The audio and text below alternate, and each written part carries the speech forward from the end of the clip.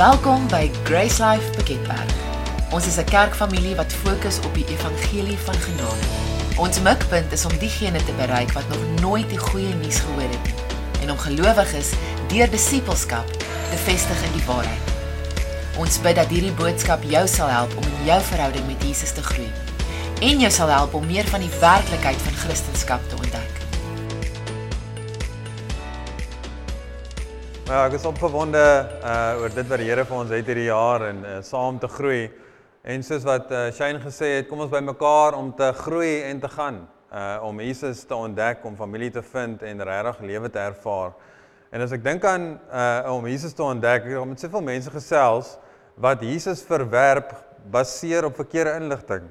En dan is ek soos, dit voel amper vir my, as ek net, kan ek met jou deel wie Jesus regtig is? En as jy dan nie van hom hou nie, dan is dit oké. Want dan het jy regtig gekies.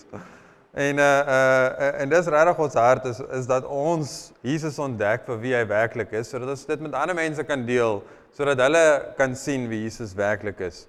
En ons het regtig, soos Shane gedeel het in Oos-Europa, ons het 'n gemeente in Albanië, wat net oorkant Italië is, en ons was laas jaar, as al die campusleiers daar op 'n uitreik, saam met van die mense en van die gemeentes, en dis regtig 'n eye-opener om te sien, hoeveel mense daar is in die wêreld wat nog nie vir Jesus ken nie, en wat nodig het om te hoor van sy liefde. As ons hier so in 'n winkel instap, dan is daar dalk, as jy rondkyk en jy dink, as almal nou hier moet sterf, dan is ek soos, ja, daai is 'n Christen, daai vrou is 'n Christen, daai is 'n Christen. As jy in Albanië in 'n winkel staan, dan is dit soos, ek is die enigste een. Is niemand anders nie. En dit raak nog ons mense hart oor hoe belangrik dit is dat ons groei in wie Jesus is, sodat ons dit kan oordra. En toe Johan hulle wat nou in Albanië is, wat ons as 'n gemeente gestuur het, hy het ook een keer gedeel, as ons dink aan van die mense wat in ons dorp is, in ons omgewings is, wat nie dieselfde as ons lyk nie, dieselfde taal as ons praat nie van dieselfde lande afkom nie. As ons hulle hier bereik en hulle teruggaan na die land toe waarvan af hulle kom, dan kan hulle die mense daar bereik, in Pakistan, in Nigerië, in Somalië, waar ook al hulle is. Ons het toegang tot die wêreld as ons net sien wat ons het in ons hand.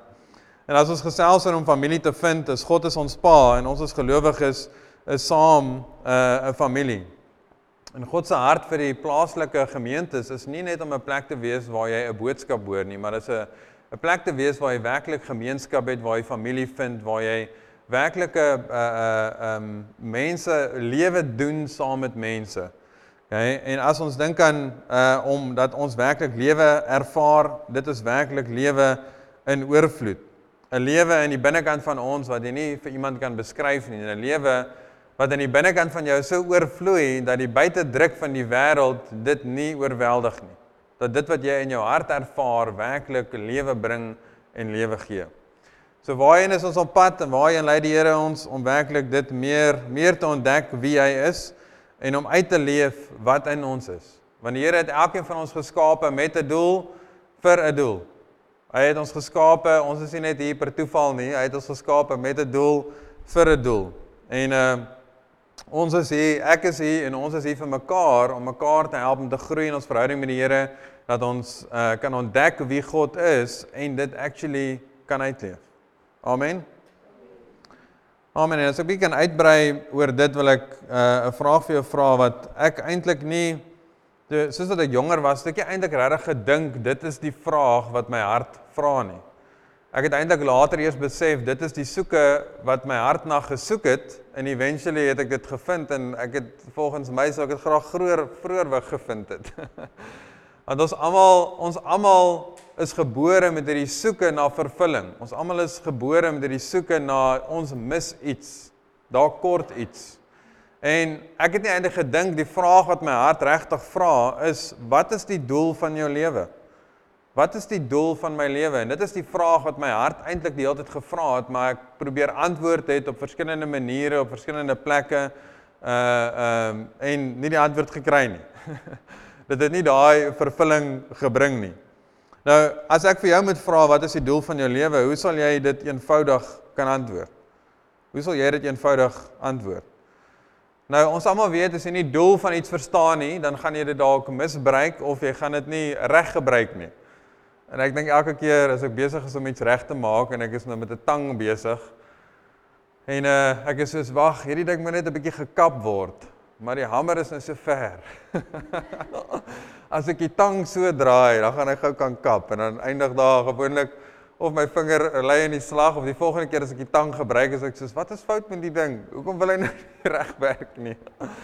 So as ons nie die doel van iets verstaan nie, dan gaan ons dit nie reg gebruik nie. En as jy nie die doel van jou lewe verstaan nie, en wat God jou voorgeroep het nie, dan gaan jy nie dit werklik leef nie, en dit gaan 'n frustrasie vir jou wees. En dit is dalk die frustrasie waarmee jy sit, is omdat jy nie verstaan wat jou doel is nie, en dat jy dit nie leef nie. As jy werklik gaan uitvind wat jou doel is, dan gaan jy uit daai vervulling vind. En om ons doel te vind, moet ons regtig die vraag vra, hoekom is ons hier? Hoekom is ons hier? Wat maak ons hier? Nou, om die vraag te begin antwoord oor wat ons doel is, wil ek eers sê wat dit nie is nie. Okay, jou hoekom of jou rede om te lewe, jou doel vir die lewe is nie jy nie. Ek gedink dit gaan so afgaan. Jou doel van die lewe is nie om vir jouself te leef nie.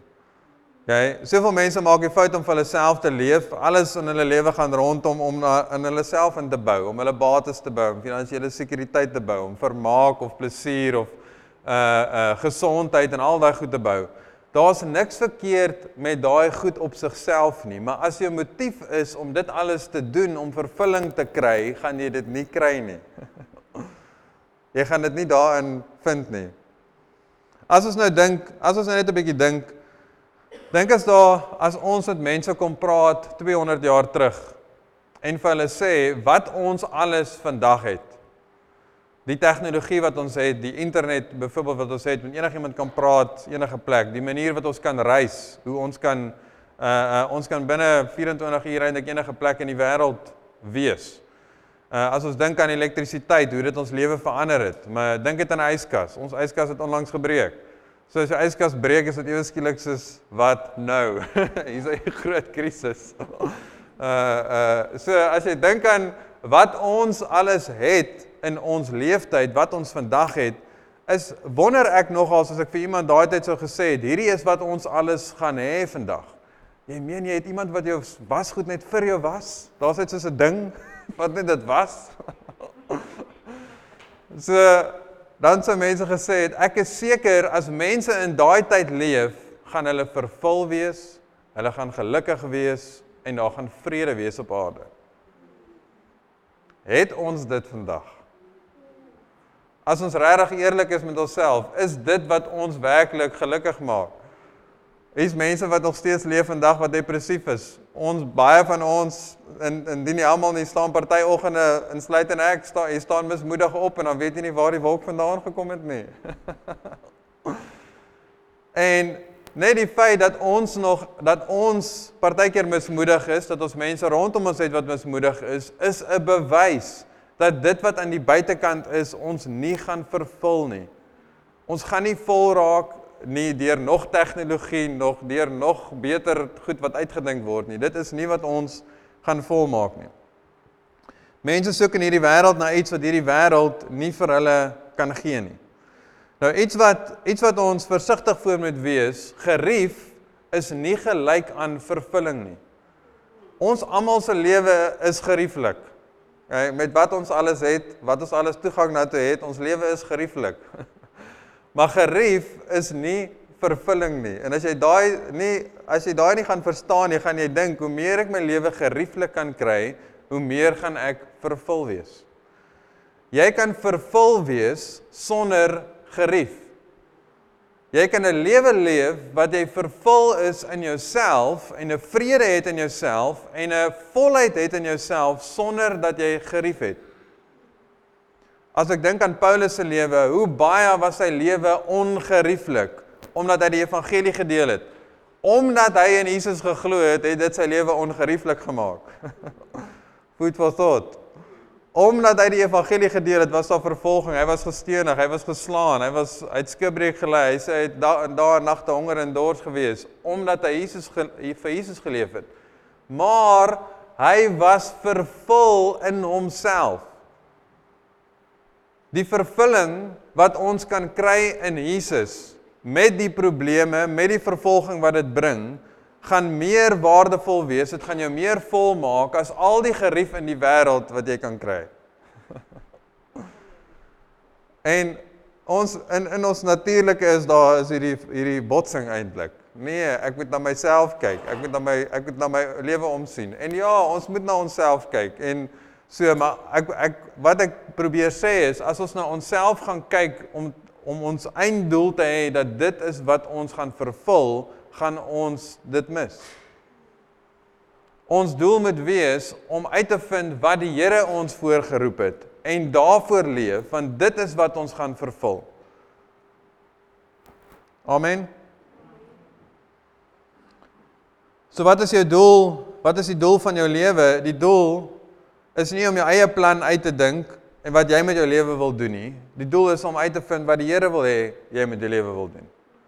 Nou, ek het verlang geworstel met dit, omdat ek nie gedink het dat die Here se plan vir my beter as my plan is nie. Ek het gedink, ek kan 'n beter plan uitdink, ek kan 'n beter lewe leef as wat die Here vir my het. En hoe meer ek die Here ontdek het, hoe meer ek besef het hoe goed hy is, hoe meer ek besef hoe lief hy vir my is, hoe meer het ek besef, hy dink baie beter planne uit as wat ek dink. En hy het 'n baie beter rigting vir my lewe as wat ek het. En ek het eintlik daai half oorgegee, daai wil oorgegee om te sê, Here, ek gee my wil oor vir U, sodat U lewe deur my kan lewe, want ek weet, dit gaan die meeste vervulling bring. Ek het een keer, was by die hospitaal hier onder, en obviously nou baie lank, daar is al die reëls het so verander, maar sommer net ingegaan en van kamer tot kamer gestap en die evangelie gedeel met 'n paar van die manne wat daar in die saal was. En ek het by een ou gekom en die evangelie met hom gedeel, vir hom gevra of hy Jesus wil ontdek, of Jesus wil aanneem. En hy het gesê, nee, hy dink nog daaroor. En ek sê, okay, dis 100%, ek sal môre weer terugkom. En ek het die volgende dag weer teruggegaan, en ek het gegaan, soos wat Sina sê, ek gaan nie los nie. Ek het weer teruggegaan, want dit is 'n geleentheid vir hom, hy het gesê, hy gaan daaroor dink, en sê ek, okay, gaan terug, en ek deel weer die evangelie met hom, en hy sê, nee, hy wil nie hierdie besluit maak nie. En soos wat ek terugry, nadat ek met hom gepraat het, besef ek, dit is al wat hy nie wil oorgee nie, is ek wil. Al wat hy net nie wil oorgee nie, is om te sê, is net daai wil, om te sê, okay, ek laat die Here wil, nie net wat ek wil nie. En as ons op daai plek kan kom om te besef, dat die Here ons geskaap het met 'n doel, dat hy van die begin af 'n plan met elkeen van ons het, dan gaan ons kan oorgee en sê, Here, maar eerder wat U wil leef in my lewe, as wat ek wil leef. Jeremia 1, vers 4 en 5 sê, die woord van die Here dan tot my gekom, Jeremia praat nou en hy sê, die woord van die Here dan tot my gekom en gesê, voordat ek jou in die moederskoot gevorm het ek jou geken, en voordat jy die liggaam voortgekom het ek jou geheilig. Ek het jou tot 'n profeet vir die nasies gemaak. Hierso sê Jeremia, God het hom al geroep van sy moederskoot af. En ons het gekyk 2 weke terug na in ons reeks wat ons weer mee gaan aangaan volgende week, hoe om afleidings te vermy en ons fokus te versterk om regtig dit te lewe die Here ons geroep het om te leef. Ons het na Psalm 139 gekyk en hoeveel gedagtes die Here vir ons het, meer as al die sand van wat op die aarde is. Dink hy aan elkeen van ons. Dink hy aan elkeen van ons, en goeie gedagtes, en planne wat hy vir ons het, en dit wat sy hart teenoor ons is. En as ek dink aan al die gedagtes wat ek het nie naaste my soveel gedagtes oor myself nie. So obviously, dit wat die Here van my weet, en dit wat hy vir my het, is baie beter en baie groter as wat ek self kan uitdink. Nou die teenstrydigheid met ons wat dink oor wat is ons doel, ons dink ons gaan gelukkig wees as ons vir onsself leef. En dit is presies die teenoorgestelde. Ons vind vervulling wanneer ons vir God leef. Ons vind vervulling wanneer ons vir hom leef, en wanneer ons vir God leef, dan gaan dit oor om te leef vir ander mense. Ons lewe gaan te doen hê met ander mense, om 'n blessing te wees vir ander mense. So hierdie is 'n vraag wat jy aan kan dink hierdie week en bietjie neerskryf en dan worstel, is vir wie is ek hier? Vir wie is ek hier? En dan kan ons saam vra, vir wie is ons hier? Vir wie is ons hier?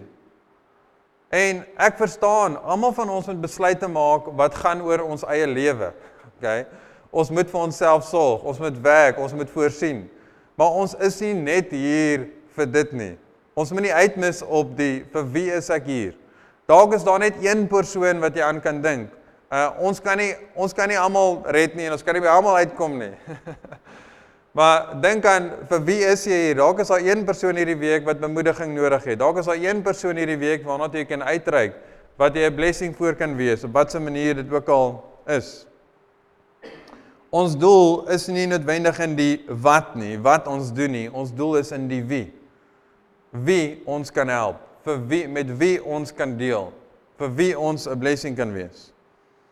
As ek dink aan die worsteling wat ons het en wat mense in hulle lewe het, is dit werklik om uit te vind, wat is dit wat ek hiervoor is?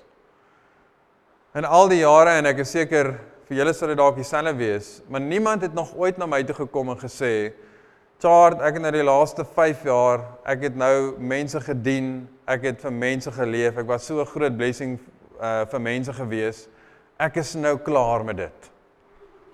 Wat ek nou wil doen is, ek wil nou iets leef wat geen betekenis het nie. Ek wil nou iets doen wat niks vir niemand beteken nie.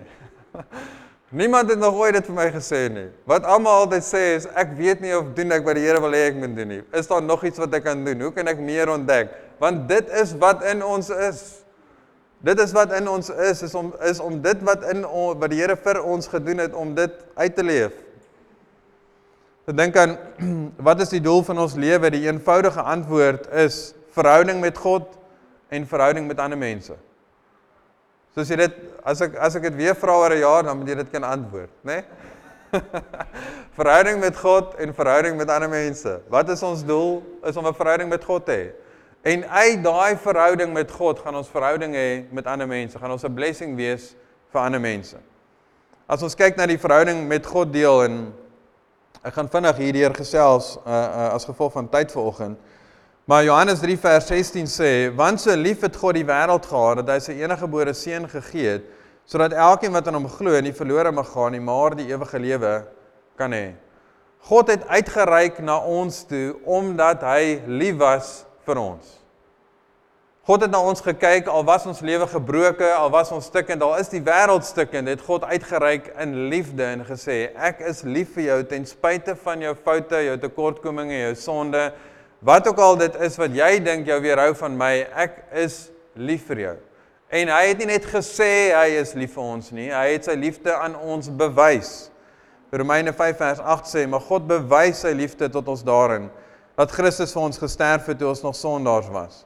So God het aksie gesit by sy woorde om te sê, hierso is my aksie, hierso is my woorde, ek is lief vir julle, en hier is my aksie, ek gaan Jesus stuur, om vir jou sonde te kom sterf, dit wat jou skei van my, weg te kom vat, sodat ek in 'n verhouding met jou kan wees. Johannes 1:29 sê, en hierso praat Johannes, en hy sê, die volgende dag sien Johannes Jesus na hom toe kom, en hy sê, daar is die lam van God wat die sonde van die wêreld wegneem. En 1 Johannes 2 vers 2 sê, en hy is 'n versoening vir ons sondes, en nie alleen vir ons nie, maar ook vir die van die hele wêreld. En ek hou eintlik so baie van die woord versoening, want daar is so 'n mooi prentjie in daai woord versoening. As jy dink aan twee mense wat kwaad is in mekaar, of in 'n rusie betrokke is, daar is nie gewoonlik oogkontak nie. So gewoonlik 'n olifant in die kamer, en daar is net nie daai vrymoedigheid nie. En die woord versoening bring hierdie prentjie, dat jy eintlik na iemand kan kyk, dat daar 'n oomblik is van intimiteit. En 'n ander woord vir versoening, 'n ander definisie is verenig met. Verenig met. So wat Jesus kom doen het, is om die sondeprobleem op te los, sodat ons verenig kan wees met God, sodat ons in daai plek kan wees, waar ons versoen is met hom, waar ons harte, waar ons gemoed, waar ons, so eintlik maar, ek weet nie om te beskryf nie, maar kom ek sê die negatiewe, waar ons nie voor die Here staan en ons is skaam en ons voel nie goed genoeg nie, maar dat ons voor die Here kan staan en besef, ons is sy kind, hy is lief vir ons staan daar sonder skaamte, sonder skuldgevoel, dat ons 'n oop en 'n verhouding met God kan hê wat gebaseer is op sy liefde vir ons. 2 Korintiërs 5 vers 18 sê, en dit alles is uit God wat ons met homself versoen het deur Jesus Christus en ons die bediening van hierdie versoening gegee het. So wat hierdie sê is, God het die eerste stap geneem. Hy het homself met ons versoen. Hy het gesê, hierdie is wat ek gaan doen om myself met julle te versoen en al wat oorbly is vir jou om die keuse te maak om daai versoening te ontvang. Die geskenk van vergifnis, van Jesus se vergifnis, hang oor elke persoon se kop in die hele wêreld. God is, in die Engels sê, he's not a respecter of persons. So hy ag nie een persoon bo enigiemand anders nie. Elke persoon, die geskenk van vergifnis is so naby aan hulle, soos wat Paulus sê in Romeine 10, jy moet dit met jou mond bely, dis daar.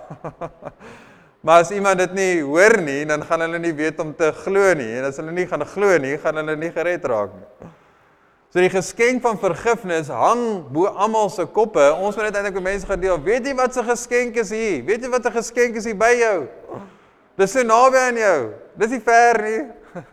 Jy hoef nie eers in te reis nie, jy hoef iets te doen nie, jy hoef nie iets, soos Monica die woord wat sy gehad het, te presteer, al hierdie werke te doen om daar uit te kom nie, dis hier. Al wat jy hoef te doen is om dit as 'n geskenk te ontvang. 2 Korintiërs 5:19 sê, naamlik dat God in Christus die wêreld met homself versoen het, deur hulle hul misdade nie toe te reken nie en die woord van die versoening aan ons toe te vertrou. So hierso skryf Paulus en dit verduidelik, wat is dit wat God kom doen het? Hy het gekom om nie ons misdade aan ons toe te reken nie, om nie ons sonde aan ons toe te reken nie, om ons sonde te kom vergewe. Nou beteken dit, ons kan net lewe soos ons wil, verseker nie. Paulus praat daarvan in Romeine 6 vers 1 en 2. As jy wedergebore is, het jou hart verander, so jy wil die regte ding doen.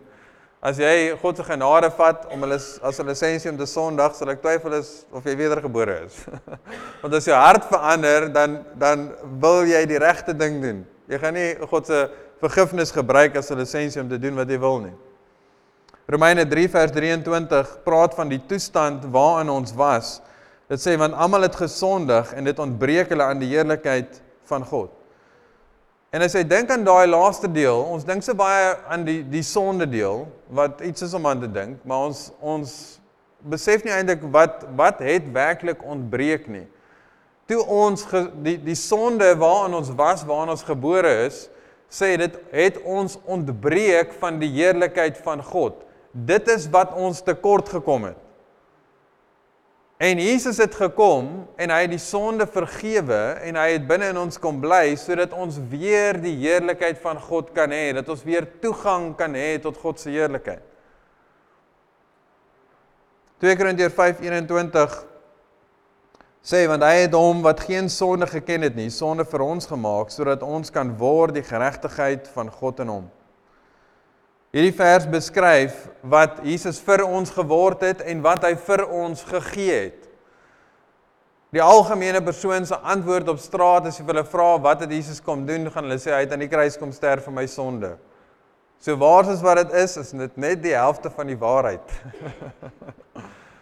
Hy het sonde vir ons geword, maar hy het vir ons sy geregtigheid gegee. Geregtigheid beteken om reg te wees voor God. So, alhoewel hy vir ons sonde gesterf het hy gesê, die enigste manier hoe ek verhouding met jou kan hê, is as ek my geregtigheid, hoe reg ek is vir jou gee, sodat wanneer ek na jou kyk, dan sien ek my eie geregtigheid en daarom kan ons verhouding hê. God het gesien dat ons nie in onsself goed genoeg kan wees, heilig genoeg kan wees, reg kan wees in onsself nie. Die enigste ding wat hy kon doen is om sy heiligheid, dit wie hy is vir ons te gee as 'n geskenk. En sê, jy kan dit ontvang as 'n geskenk en dan kan ons verhouding hê. So ons doel in die lewe is 'n verhouding met God en dan 'n verhouding met ander. 1 Johannes 4 vers 18 sê, en as ons nou dink aan die woord wat ons gaan lees, een van die woorde wat ons gaan lees in hierdie vers, wat sê volmaak of volmaakte, dink aan volmaak as vervul. Die vervulling wat ons het in Christus. 1 Johannes 4 vers 18 sê, daar is geen vrees in die liefde nie, maar die volmaakte liefde dryf die vrees buite, want die vrees sluit straf in. En hy wat vrees het nie volmaak geword in die liefde nie. Daar is geen vrees in die liefde nie, en hierdie is God se hart vir ons, dat wanneer ons sy liefde ontdek, dan dryf dit alle vrees uit. Wanneer ons God se liefde ontdek, dan praat dit van God se liefde, wat is die beskrywing wat dit gee van God se liefde? Dit is volmaakte liefde. Menende, dit is 'n liefde wat jou vol maak. En liefde is van so 'n aard, dat as jy liefde ontvang het, kan jy nie maar as om dit te gee nie. Liefde kan nie net in jou bly nie, liefde kom uit. Jy kan probeer om dit te keer, maar eventually kom dit uit. En dit is die balans waarin ons almal leef. As ons voel, weet jy wat, ek is nie nou lief vir mense nie, en ek gee nie om vir mense nie. Al wat dit sê is, jy het 'n tekort aan God se tipe liefde. Wanneer jy groei in God se tipe liefde, en hoe lief hy jou het, dan gaan dit uit jou begin uitkom. So jy sê, maar ek is nou lief vir mense, en ek gee om vir mense, en ek wil iets doen vir mense. So wanneer ons hierdie volmaakte liefde gaan ontdek, gaan dit ons volmaak, dit gaan vervulling bring, wat hierdie wêreld nie kan bring nie, en dit gaan oorvloei in ons verhoudinge, dit gaan oorvloei na ander mense toe, en dit is wat ons doel is. Dit is wat ons daagliks leef, en as ons 'n wanpersepsie het, dat ons heeltyd moet soek, wat is die wil van die Here vir my? Is dit waar ek moet bly? Is dit waar ek moet werk? Is dit 'n posisie wat ek moet hê? Is dit waarheen ek moet trek? Dit is nie in al daai goed nie. Dit is nie in gerief nie. Dit is in ons verhouding met die Here. Soos wat redding naby aan jou is, so is die wil van God, die doel van jou lewe is by jou. Dis om nou God te ontdek, dis om nou in verhouding met hom te groei, dis om nou die vraag te vra, wie is daar wat ek 'n blessing voor kan wees? Wie is daar wat ek kan help? Amen. So, wat is die doel van jou lewe? Om te groei in jou verhouding met God en verhouding met ander mense. En moenie hierdie jaar laat dit by jou verbygaan om te ontdek hoe lief God jou het nie. Hey, ons is hier om jou te help, ons is hier om te help met Bybelskool, met die disipelskap kursus soos wat ek gesê het. En ek het hierdie week iets geluister en die persoon het die volgende gesê, en dit het my regtig getref. Dis baie regheid en akkuraat. Sê, met jou lewe hierdie jaar, gaan jy of verskonings kan maak, of 'n verskil kan maak, maar jy gaan nie albei kan doen nie. Jy gaan of verskonings kan maak, of jy gaan 'n verskil kan maak, maar jy gaan nie albei kan doen nie. So kies om 'n verskil te maak met jou lewe. Want as jy gaan kies om te sê, Here, wat U vir my wil doen, wat U wil is vir my, dit is wat ek gaan doen, gaan dit die meeste vervulling bring, ten spyte van wat nog kom hierdie jaar. As daar nog 'n pes uitbreek, maak nie saak wat kom nie, jy gaan vervulling hê in jouself, want jy het die vervulling in jou verhouding met God. Amen. Amen. Dankie Here dat U ons help, Here, om groter te dink. Dat U ons help om regtig te besef dat U planne vir ons goed is, dat dit wat U vir ons het, beter is as wat ons ooit kan bid of dink of droom, Here. Dankie dat ons in dit kan begin leef hierdie jaar, Here. Dankie dat U Heilige Gees ons help om te sien wie ons werklik is.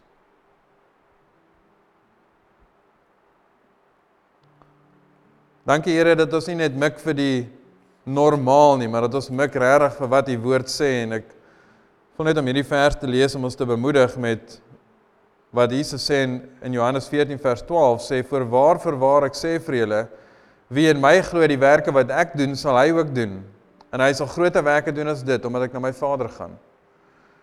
Dankie Here dat ons nie onsself gaan beperk,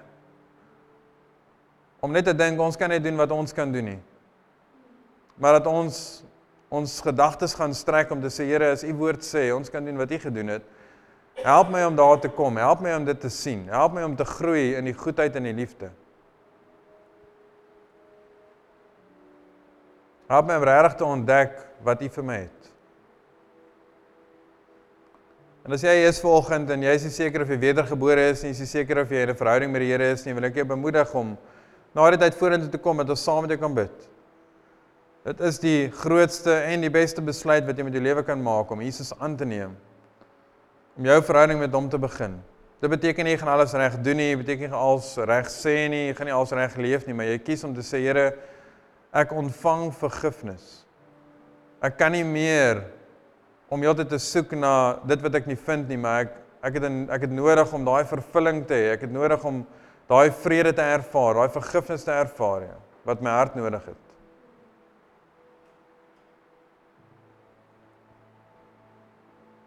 Dankie, Jesus.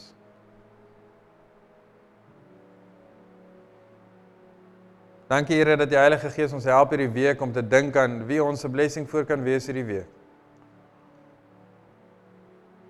Vir wie is ons hier?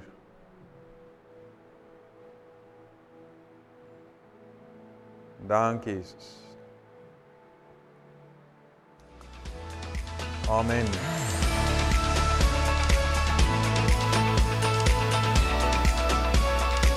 Daar is nog vele meer gratis boodskappe op ons webwerf beskikbaar by www.gracelife.co. As jy jouself ooit in die omgewing van Piketberg bevind, wil ons jou uitnooi om een van ons byeenkomste by te woon. Ons wil jou graag help om Jesus te ontdek, familie te vind en ware lewe te ervaar. Vir meer inligting, besoek asseblief ons webwerf www.gracelife.co.